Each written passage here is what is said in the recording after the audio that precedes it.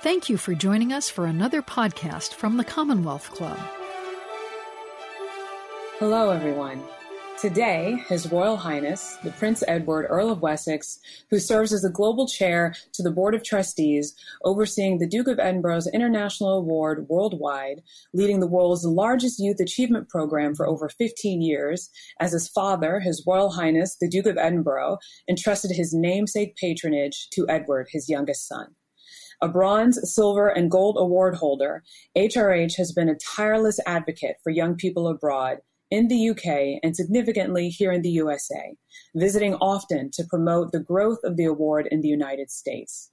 Nicholas Johnson, hailing from Montreal, Canada, is pursuing PhD studies in operations research at MIT.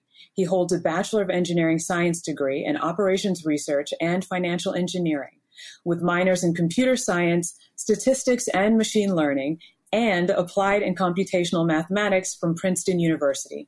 He is the valedictorian of Princeton's class of 2020 and the first Black valedictorian in the university's history.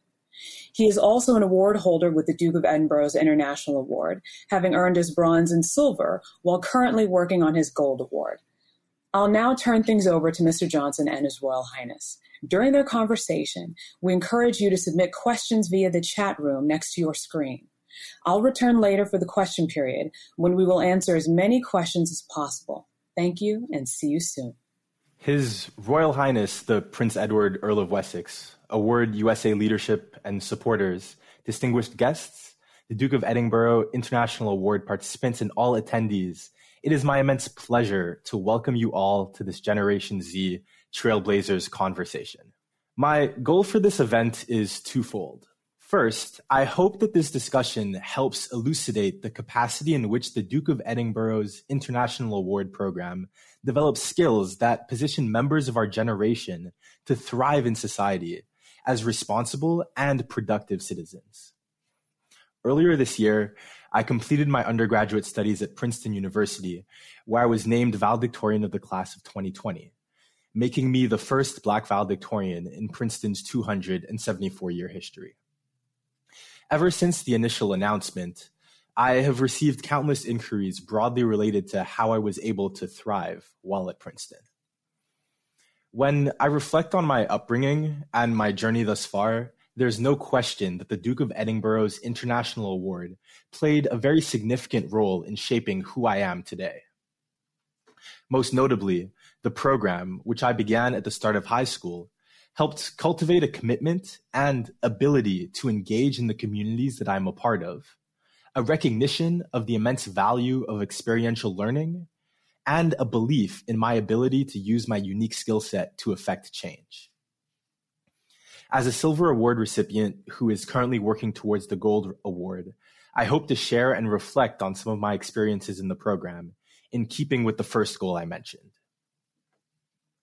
My second hope for the conversation is to explore how the Duke of Edinburgh's International Award positions members of our generation to tackle the major challenges we currently face in our world. Recent months have been incredibly trying for each of us, for our families, our loved ones, our communities, and for the world.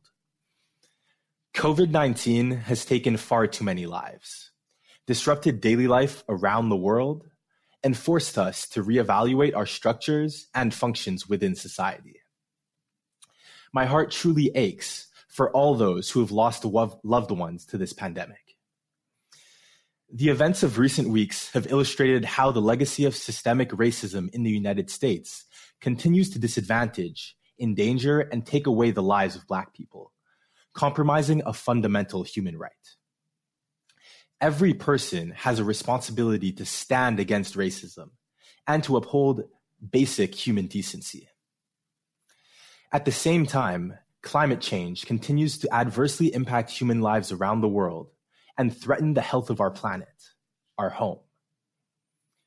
Such immense challenges require innovative, cross-disciplinary solutions, and I believe that the Duke of Edinburgh's International Award fosters competencies that can help the development of such solutions. I hope you all enjoy this event. And with that, I'll dive right into our first question for this conversation. The Duke of Edinburgh's International Award was originally founded more than 60 years ago. Today's world is notably different from the world in which this program was originally conceived. Sir, why do you think it is important for today's young people, particularly members of Generation Z, to participate in the Duke of Edinburgh's International Award? Well, thank you, Nicholas. Yes, well, that's a good opening question, isn't it? Really, and you set the bar for this conversation really very high. But I'll do my best to try and answer it. I think there are probably two parts to this. Why is the award important now, and also why is it relevant? And that, I think, is quite important. I'm going to deal with the relevance part first, if I may.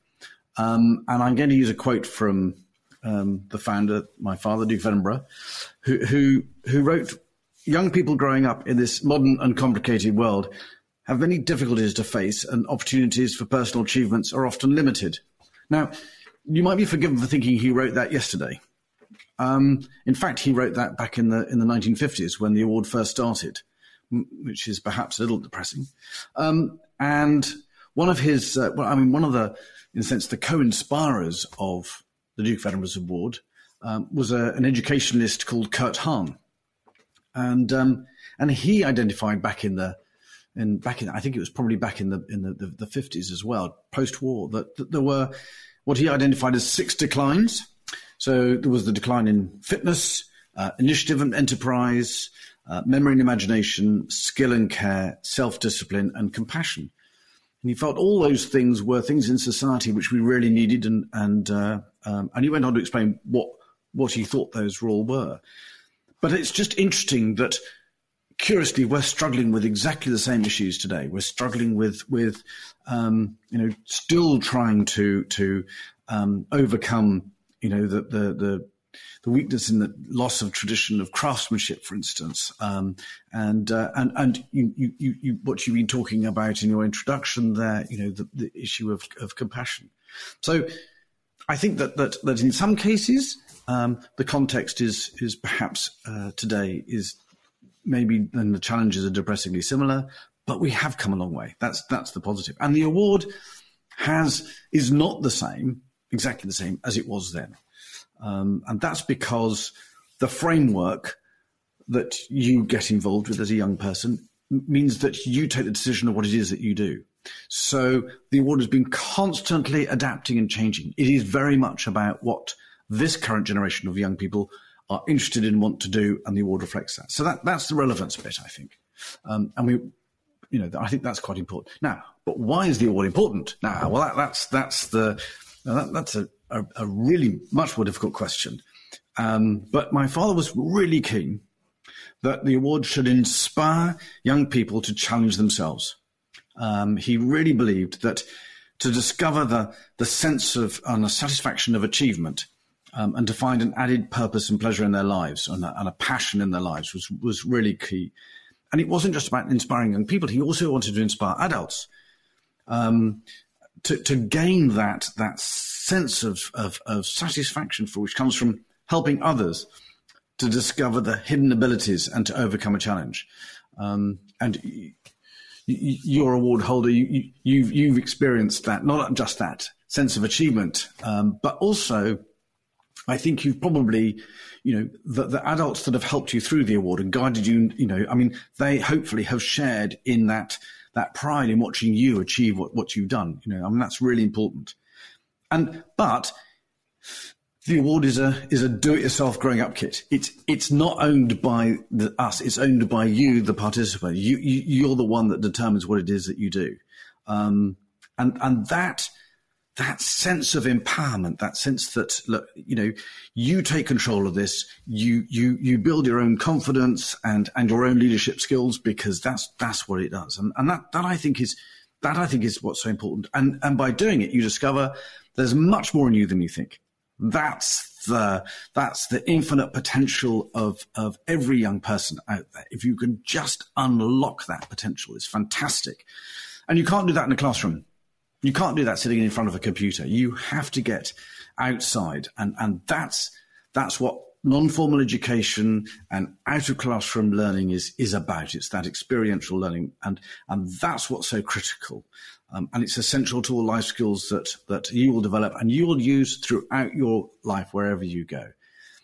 Now, I hasten to add, that's the longest answer you'll get. But that was a big question that you started with. It was certainly a very important question, one that warrants a very elaborate response. And a lot of the ideas you shared really resonate with my experience. I can genuinely say that the award truly pushed me to pursue activities and ultimately achieve things that I hadn't previously imagined engaging in. And I really benefited a lot from that sense of fulfillment. And I know that the many mentors who shared that journey with me were also extremely excited to see that. And with respect to some of the reasons regarding the relevance of the award, a lot of the declines that you shared do certainly resonate with a lot of the challenges that I face and that other members of my generation still face. The quotation you shared has truly aged timelessly. And indeed, there's no question, in my opinion, that some of the most significant, impactful, and long-lasting learning that a person can do during their youth will not occur in the traditional academic setting. Most notably, a commitment to engaging and giving back to communities that you are a part of, an ability to operate in foreign environments or environments that might be different from those in which you were raised. And that ability does not necessarily imply a comfort. But I think those skills are very indispensable throughout life. You really touched on a very important point. Although the world has changed tremendously over the past 60 years, there's no doubt that today's reality differs fundamentally from the world in which the program was originally conceived. And the value and importance of the competencies that we've touched on certainly remain constant. Many of the significant developments of the past several decades were facilitated by individuals who were exemplary in their community engagement and ability to adapt in new environments. And I fundamentally believe that these competencies will be instrumental moving forward as we strive to tackle some of the most critical challenges that are facing us today. Yeah, well, I think so. And I think that hopefully anybody who as an employer or even, for universities and colleges, as young people coming through, you're looking at those academic qualifications, but everybody does the same qualifications. But when you look at the award, and you're looking at a real person, you're looking at a three-dimensional character, you find out much more about what they've done and what they're capable of and what their interests and passions are that I think is a really important measure in today's and hopefully something that you can actually talk about. It's very difficult to talk about academic qualifications for very long, but you can talk about your award experiences for much longer.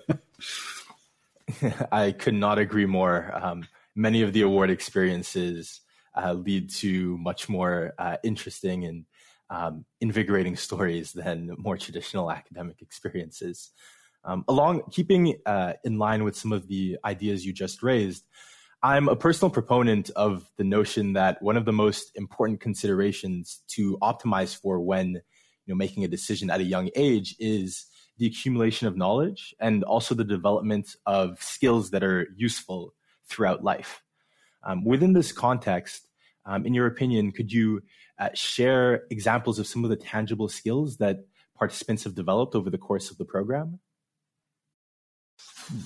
Well, yeah, there have been rather a lot of them who've gone through the program. So that might have to be a slightly more general answer to that one. But for those that know a little bit about the award program, it has a number of sections, so one develops skills, another one encourages you to get physically active, another one to give service, and then of course to experience adventure. So those are the four key ones. And slightly, rephrasing slightly what I said earlier on, but it allows young people to set their own goals, record their own progress, and have their achievements consistently recognised worldwide. And that's quite interesting. And it's that recognition of those achievements. But it gives them this unique international accreditation of their experiences, which is then in so much value by employers and by universities, because, as I was saying, it has that real relevance. I mean, in terms of those skills, I mean, confidence is absolutely up there, number one, and also resilience. This teaches you that there are challenges along life. Life is full of challenges. It doesn't just end because you've done your award, but it gives you the skills about how to overcome that challenge. And also life is full of opportunities. Doors open unexpectedly. You're trundling along in your particular career or where you want to go, and suddenly this opportunity comes. But not everybody has the courage or the confidence to take that opportunity when it comes along. I think if you've done the award, you see that as an opportunity. You don't necessarily know where it's going to take you, but you're prepared to walk through that door and see where it goes. There's a different, hopefully a different a quality about those, confidence about those young people who come through the award. And then it's all those other little life skills, communication. I mean, you're particularly good at communicating, and that's fantastic. But then it's the problem solving.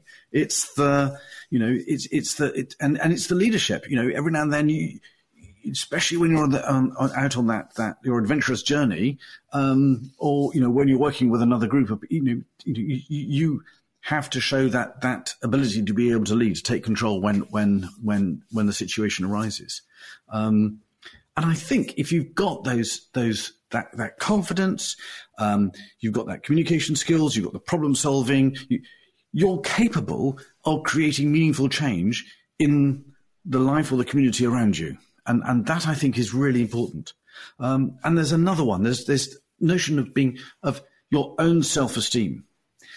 That sense of satisfaction gives you a real sense of your own belief in yourself. And that also has a huge resonance within your community and within your society. And so all of those, I think, are really important skills and experiences. And the other thing is that while all young people can benefit, we know that hopefully pretty much everybody who gets involved in the award gets some benefit out of it. But for some, we know that the transformative effect can be truly life-changing. And that's when we reach those who are most at risk or marginalized. And those are the young people whose lives we can, really make a significant change to if we can reach them in the first place. And that's a really important aspect of the work we do.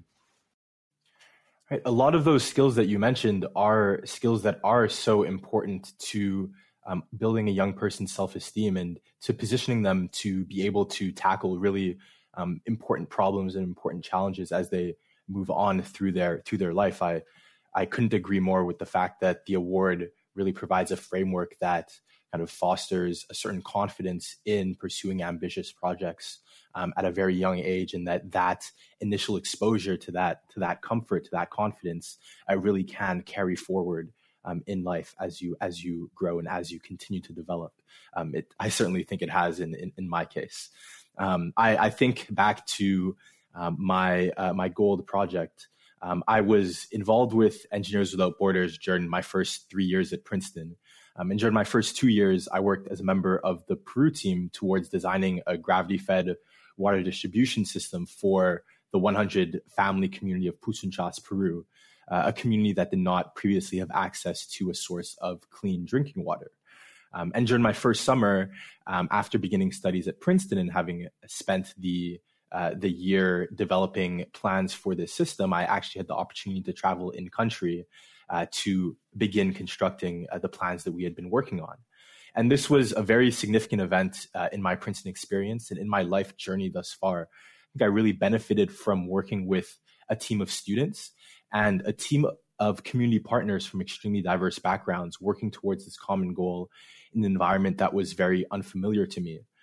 I think personally, I'm a very strong believer in the notion of a T-shaped leader, a T-shaped leader being an individual who can mobilize a group of people to achieve a goal in large part driven by this individual's depth of knowledge in a certain field, this being the long part of the T, but also a breadth of knowledge that allows said individual to very readily engage with people from other fields or with other skill sets.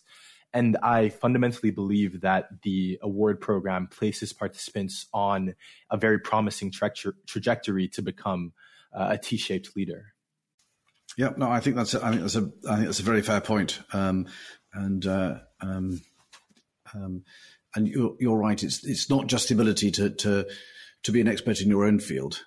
It's being able to respect other people's views and opinions, and that's what good leadership is all about. But that was a fantastic experience that you must have had out in Peru. I mean, I'm sure came back from that with a great sense of achievement, having done that. It was truly incredible, and I had to brush up on my Spanish for the trip. Probably, yeah. Very good, excellent. So better than mine, anyway. I unfortunately lost a fair amount of it, but still working on it in my spare time. So moving on, one of the reasons, or the reason why we today find ourselves conversing in this virtual format is in response to COVID-19 and the disruption that this pandemic has caused around the world. The COVID-19 pandemic has truly forced the global community to rethink how we structure our societies and conduct ourselves in our day-to-day life. And many students around the world, myself included, have been forced to rapidly adapt to a primarily virtual learning environment to complete academic studies. And within this new learning environment, what do you think? What role do you think experiential learning plays? I'm probably fairly biased in this, but I think it's more important than ever. I mean, it goes back to that very first decline in fitness. Well, actually, fun enough, the decline was that Han referred to was really the initiative and enterprise. His decline there, and that was due to what he identified as what he called spectatoritis. So this is the growing indulgence in forms of amusement as a passive spectator rather than an active participant. This is back in the 50s. I mean, and now it's like that's exactly what we've all become. We've just become these. We're just sitting passively, and so experiential learning, I think, is even more important than ever before. But the challenge is actually encouraging people to feel the confidence to go and do it, to get out there, to realize that actually it's not quite perhaps as dangerous as some people think, depending on what it is that you're doing. But and that comes back to this real value of the award empowering young people to take those decisions, and it's brilliant the way young people have adapted to that as well. So they've adapted their awards according to the environment, and they've changed what it was that they were doing so they could achieve it. And I was talking to a group of young people in the States who've been doing their awards and brilliant. You know, I mean, changing from being able to do your physical from one thing to either becoming running or I wish I could remember actually exactly what it was that he described it, but it sounded really quite challenging. And now he wants to go off and run half marathons on every continent. So he's got this bug by just because he had to change what he was doing for his physical. Somebody else who loved doing rock climbing and skiing, but very difficult to be able to go and do this while skiing, particularly difficult in the summer anyway. So it's taken up running but then it's also the volunteering aspect. So that young people have got out there to help in their communities. And one young girl I was talking to was volunteering in her local hospital, and was a fantastic source of help during it. So, yeah, and that's, if we can instill that sort of ethos and value amongst young people, then absolutely brilliant. And all over the world, young people have really turned out as volunteers. They've turned their skills into things that can be positive in the environment, and making masks and PPE kit. And I mean, it's been really heartening, listening to that, and also so many alumnus or alumni of the award who are now, ended up as frontline workers and key workers in this, so, and really stepping up. It's been very, very, very heartening and encouraging, I have to say. Mm-hmm. I think that one point that you raised really resonated with me, this idea that experiential learning, this very important form of learning, really requires two key things in order to really achieve its impact. It requires certain confidence on the part of the learner, but also initiative. And we've spent some time talking about this notion of the importance of confidence, but I think that initiative is also something that deserves a lot of attention. I think that the initiative that is inherent in many experiential learning opportunities is what really results in these opportunities, in some sense, often contributing more to the development of a young person than a more traditional academic learning opportunity. Because I think that initial initiative then triggers a reflection post the completion of the activity that really completes that learning process in a manner that surpasses what we see with more traditional forms of learning. And I think that the COVID-19 pandemic, as you've alluded to, yes, of course, makes many of these activities more difficult, but doesn't preclude the completion of them. And I think that provided that, of course, the necessary public health guidelines are followed, that oftentimes it is possible to organize such activities in a way that still allows young people to benefit from this very rich experience. Yeah, and we must keep on fighting for young people to enable them to be able to complete their awards. It's really important that they continue their journeys. Too many young people have had their lives put on hold or disrupted by exams being cancelled, or not being able to complete that rite of passage, moving from one school to another, or from school to college. So, but the award is so important in their lives. It's that we can't let we must be able to let them finish. But anyway, I'll let you carry on. The award can certainly be a release in a time when there are so many challenges. So I could not agree with you more. I think in keeping with the response of the Duke of Edinburgh Award program to the COVID-19 pandemic, there have no doubt been many changes made to the program to adapt to this new, primarily virtual format. Do you think that these changes compromise or impede the program's ability to accomplish its mission? What challenges exist in operating the program in this reality? Yes, but the award can adapt, and we can compromise. Of course, you can. I mean, we're not silly about this. As I said, it's important that young people get to complete their journeys, and but it's less about. It's actually less about what the award can do. It's actually what about the people, what about our participants and young people. We know that they're still up for it. We know they want to be able to complete it. So actually half the battle is making sure that that the adult mentors are there for them, and that they have the confidence that they are enabling their young people, their participants, to be able to complete. And it's really important that we get parents on side and saying, no, this is important. It's not. This isn't a question of a sort of a nice to have add on. Actually, no, it's really important in your child's life that they complete this award, and we will look after them, absolutely. But you just got to let them have that and that's It's an interesting, sometimes frustrating challenge, and it's very different everywhere in the world. You've got all these different rules, and so it's and the circumstances are all different, and so it's a fascinating time and a slightly frustrating time, but also an amazing time. How the award around the world has come together much more than it's ever done before, because we're all in this together, and we're all trying to work out how best to get through it, which is really heartening. But for me, it is absolutely critical that we must not and cannot leave any young person behind, or to leave them to fend for themselves. That's not what this is.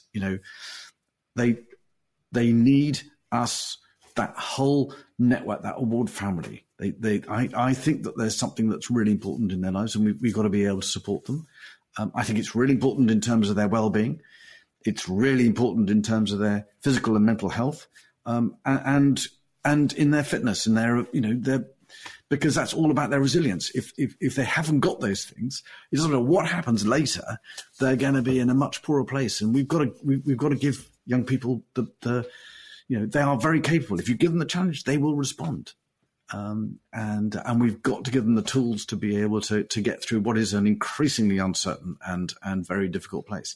So that's why I think it's, we are more important than ever. And I think we're really important in terms of the solution and what comes out and what happens next. I think it's really important.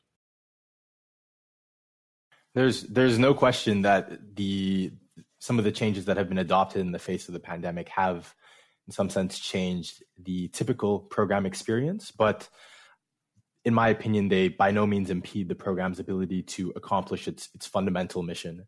I do think that there are still a multitude of avenues that can be used to pursue experiential learning opportunities and community engagement, either in person by following the appropriate public health guidelines or in a virtual format, as we are doing now.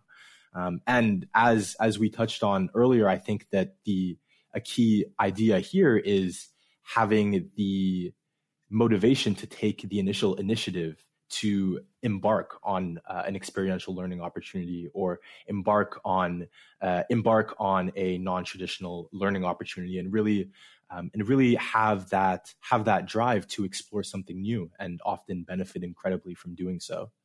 Yeah, and also having the confidence to listen to what young people want to do and respond to that, just as you would always does, because actually they're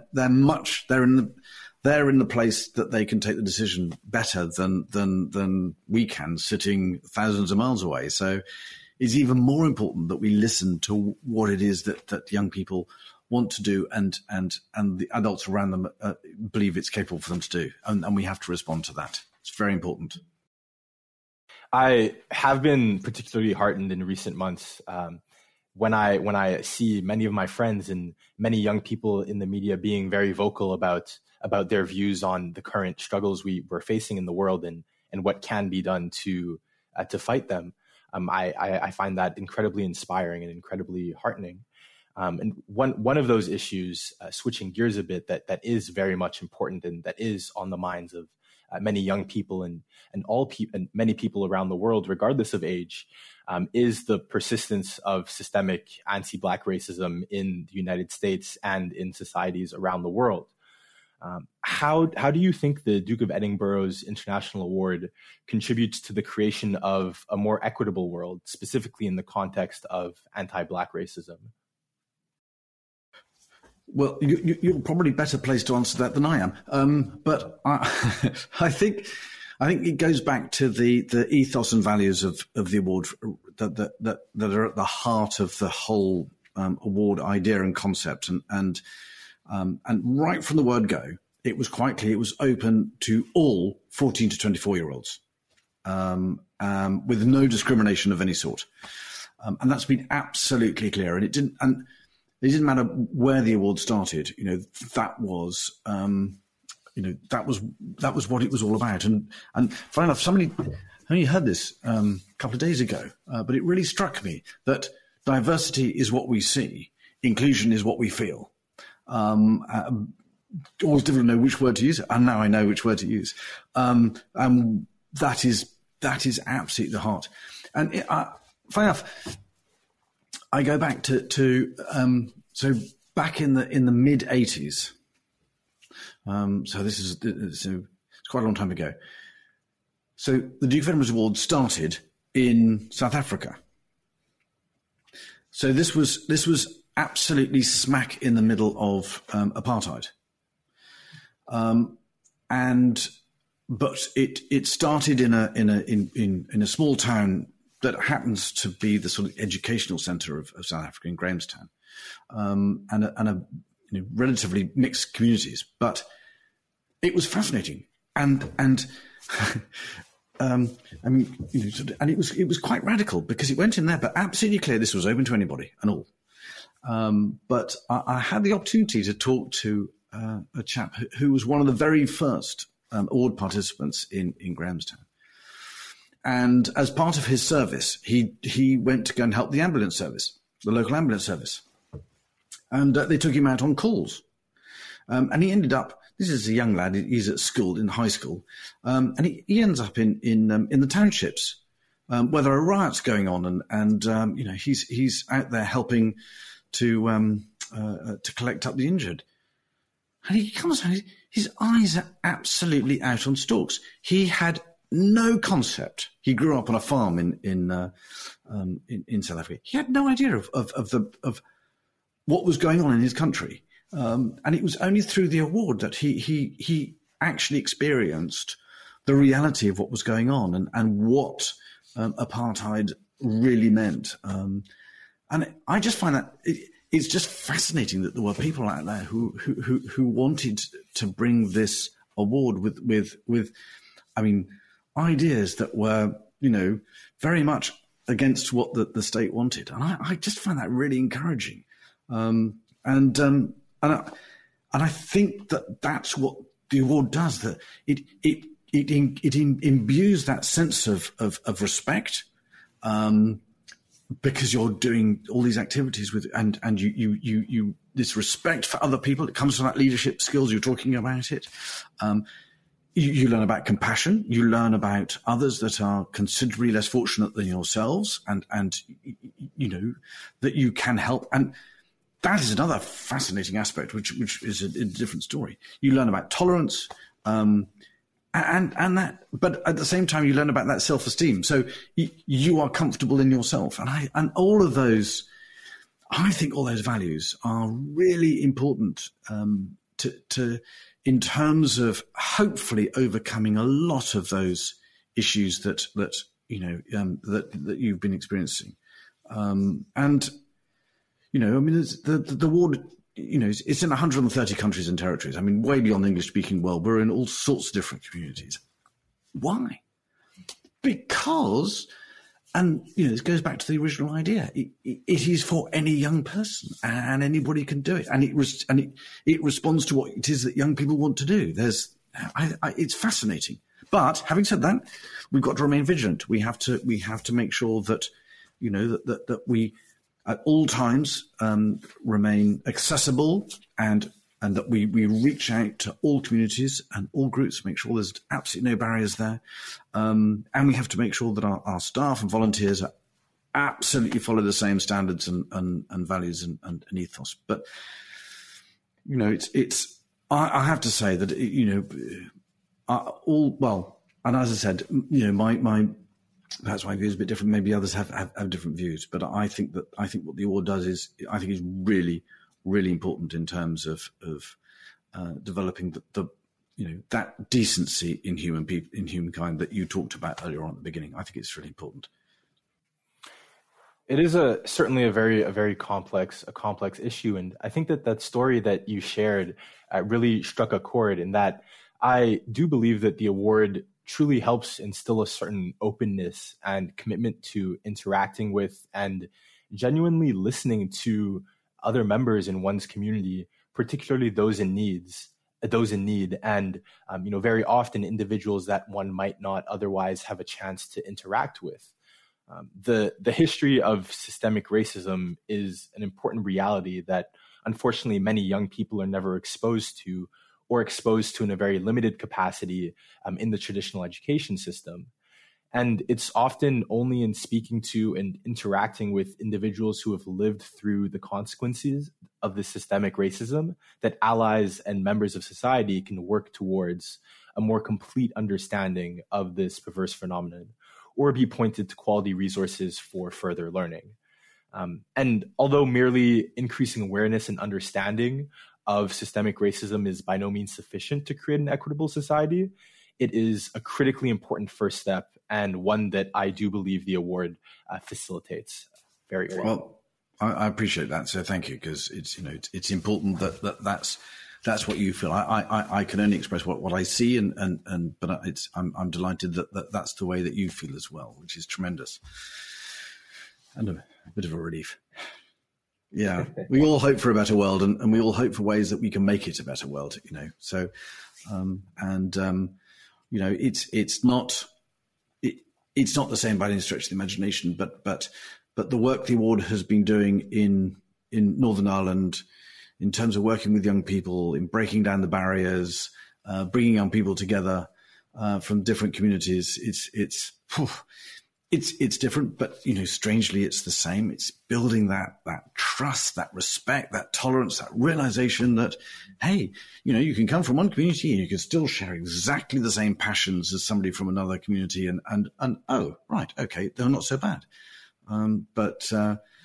Boy, trying to work around, the bigotry that goes on, and it's as I said, it's challenging, but then it's so rewarding when you see it actually working for real, and just again, it's really heartening. You just think, a bit more of this, and we can make a difference long term. There will be a different generation coming through with a different view, and a group of young people who have the skills and the confidence to be able to make that change, which goes back to what we were talking about at the beginning.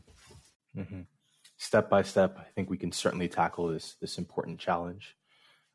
Another critically important challenge that's facing our world, facing my generation, is climate change. One of arguably the most important challenge facing us right now. What role can the award play in positioning members of my generation to tackle this immense challenge, in your opinion? It comes back to what we're talking about the empowering of young people. It's about giving them the skills and the wherewithal to be able to tackle the things that they make a meaningful change to the communities and societies around them, because they believe it and they are capable of doing it. That I think is so important, and it's that ability to be proactive, to take responsibility, and to inspire each other. Talking to the group earlier on today, and just a group of young people, and they're talking about how much technology is a way of communication, but actually how interestingly how they see it as a way of being able to inspire each other, because they don't necessarily get the inspiration from other bits of society and other mediums who don't tend to approach it in quite the same way. And I thought it was a really interesting statement.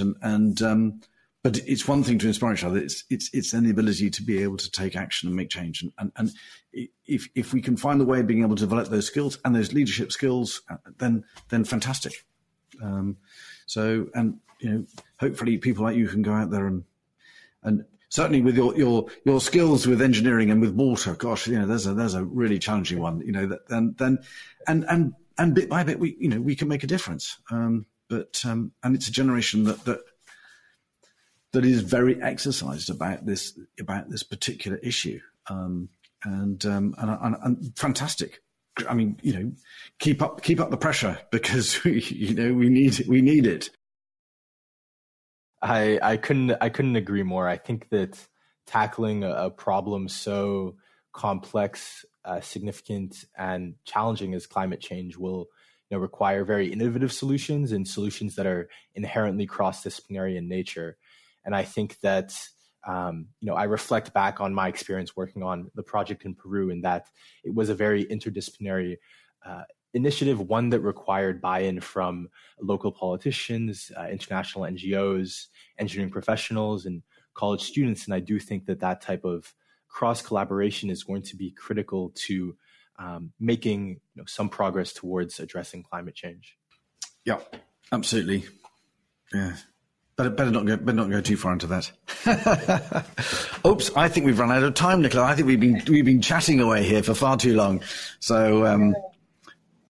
Not at all. Not far too long. This has been wonderful. Thank you so much. And we have a few minutes for questions. I feel like we have talked about, or you have talked about so much, and we've appreciated it so much, and it's been so enlightening.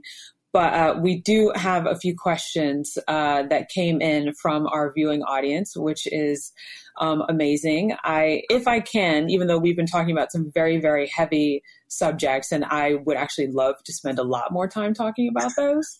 But I did get a question that I really loved. Can you share any of the most memorable anecdotes about the award and its recipients in your time working with it?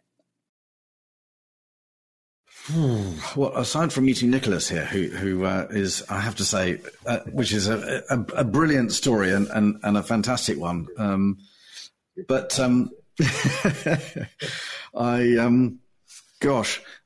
Yes. I mean, there are.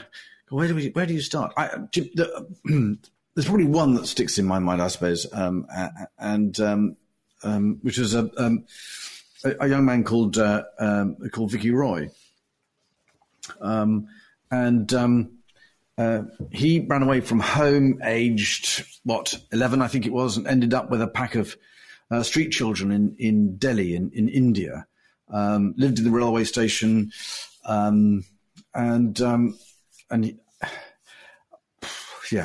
led a pretty rough life there, subjected to abuse and earned a meal by collecting discarded plastic bottles. I mean, it was, the lowest of the low. But he was picked up by a trust called the Salam Balak Trust. They encouraged him to do his DV, to do his award.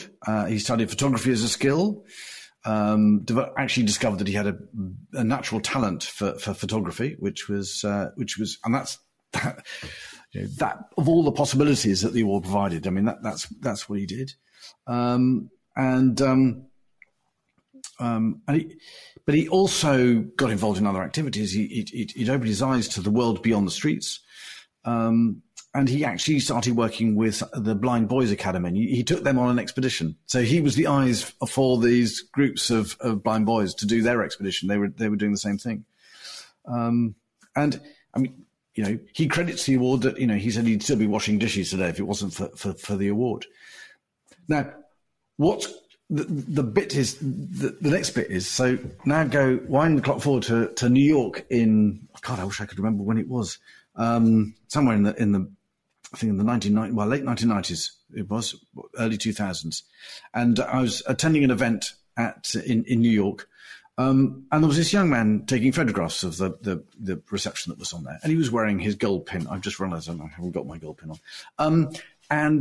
So I stopped and asked him, I said, so you've done your award? He said, yeah. Where did you do that? He said, I did it through the Salam Balak Trust. Now, as it happens, we run a special projects fund which funds various organizations and community groups around the world in order to be able to improve the access and reach. And this was a project that we started some years ago to help one of these, the Salam Balak Trust, to move young people off the streets. I mean, not just take them in on the streets, but then give them the skills to be able to go on and do something else. So I looked at him and went, really? I said, thinking, well, then you must have been a street kid. So what are you doing here? He said, well, I'm taking photographs. I'm working for National Geographic now. And you just think, what an extraordinary story. And he was selected as one of 7 photographers for the National Geographic's mission cover shoot to mark their 125th anniversary a few years later. I mean, and you think, crikey, the old shivers up the spine on that one. It's just really nice when you see a story like that and you've helped change somebody's life to such an extent. Sorry, that was a very long answer, but there you go. Nicholas, what piece of advice would you have? So you talked about anti-Black racism, which I really appreciate because I think this is a topic that a lot of folks are waking up to worldwide, and it is a very, very difficult subject. And I really applaud the award for being open to taking it on. and to really supporting young people in their work on that topic. For you, as a young Black man, as a first Black valedictorian in Princeton University's 274-year history, what advice would you give to young people of color and young Black folks in these times? What would you tell them, and how are you managing and coping with a lot of what's going on right now? Tough question. I think that a lot of the things that I often see in the news, or that I observe going around in the world, can be often very disheartening. And I am very sympathetic to the impact that it can have on people of color, young people of color, both men and women. And my advice would be to take the time that you need to process what you're seeing, what you're observing. Spend the time talking with your loved ones, your close ones, and don't let what you see, what you observe, what is happening paralyze you. I think that one thing that I was really influenced by from a very young age was values imparted upon me by my parents, by my older sister, and by many of the role models in my life who always encouraged me to have the confidence to identify a passion, pursue it to the greatest of my ability, and to never let myself be intimidated or dissuaded by rooms I try to enter that are dominated by people who don't look like me. And I think that I've very much taken that to heart, and I would really encourage all people of color, particularly young people of color, young Black individuals, to really believe in that profoundly, and to really go out, identify your passion, and really try to be the best that you can be at what you're interested in. Wonderful.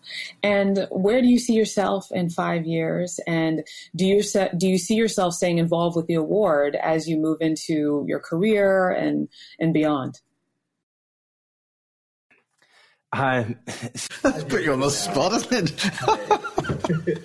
This is certainly questions that I've been thinking of in recent days. I think 5 years from now, I envision myself having recently completed my academic studies and pursuing a entrepreneurial venture likely focused in the healthcare space. With respect to my engagement with the award going forward, I expect to always be an advocate for the Duke of Edinburgh program. Like I mentioned earlier, it has truly been an incredible influence in shaping who I am today. And I would really like to encourage all young people to engage with the award and to have the confidence to embark on a similar trajectory. Thank you. Thank you. Well, we look forward to your future involvement. Good luck in all your future endeavors. I know that you will continue to make history and change the world. Sir, any closing thoughts you have before we have to adjourn for the day? No, just to thank everybody for listening to us wittering on here, and I hope some of it made sense, and I hope that you feel that what we're doing is what we're doing for young people is the right thing, and that that the award is a non-formal education is just as important as formal education, but that it just develops young people in a slightly different and more resilient way. And for some people, it can be that life changer. It can be the one that sets out what it is that they want to do in their careers, and find their real passion in life through doing the DofE. But if they hadn't had that opportunity, who knows? If they hadn't had that introduction to the endless possibilities that the award offers, what would have happened? Would they have discovered that infinite potential in amongst themselves, and would they have become world ready? Would they have become ready for whatever the world faces, whatever the new normal is? Will they be ready for it? That's what we're here to do, and that's what I hope we can do for many, many more young people in the future. Thank you. Thank you. With that, I'll just say really quickly, thank you so much for watching. Thank you for joining us. Thank you again to Nicholas Johnson and to HRH, the Earl of Wessex, for his time today. It's been wonderful. Please go to usaward.org to learn more about the Duke of Edinburgh's International Award in the USA. It is also in 130 countries, and you can connect to each of them through usaward.org. Learn more about us. Thank you again for your time. And please encourage your young people, and as adults, you can participate as award leaders. There's a place for everyone in the award, and there's certainly a place for the award in the world today. Thank you so much, and have a great day. You've been listening to the Commonwealth Club of California. Hear thousands of our podcasts on Apple Podcasts, Google Play, and Stitcher. If you like what you've heard, please consider supporting our work and help us bring 500 programs a year to listeners like you. Go to commonwealthclub.org/donate. Think your way around the world with our travel programs to exciting domestic and international destinations. And when you're in the Bay Area, please join us live at our events. Thank you for listening and for your support.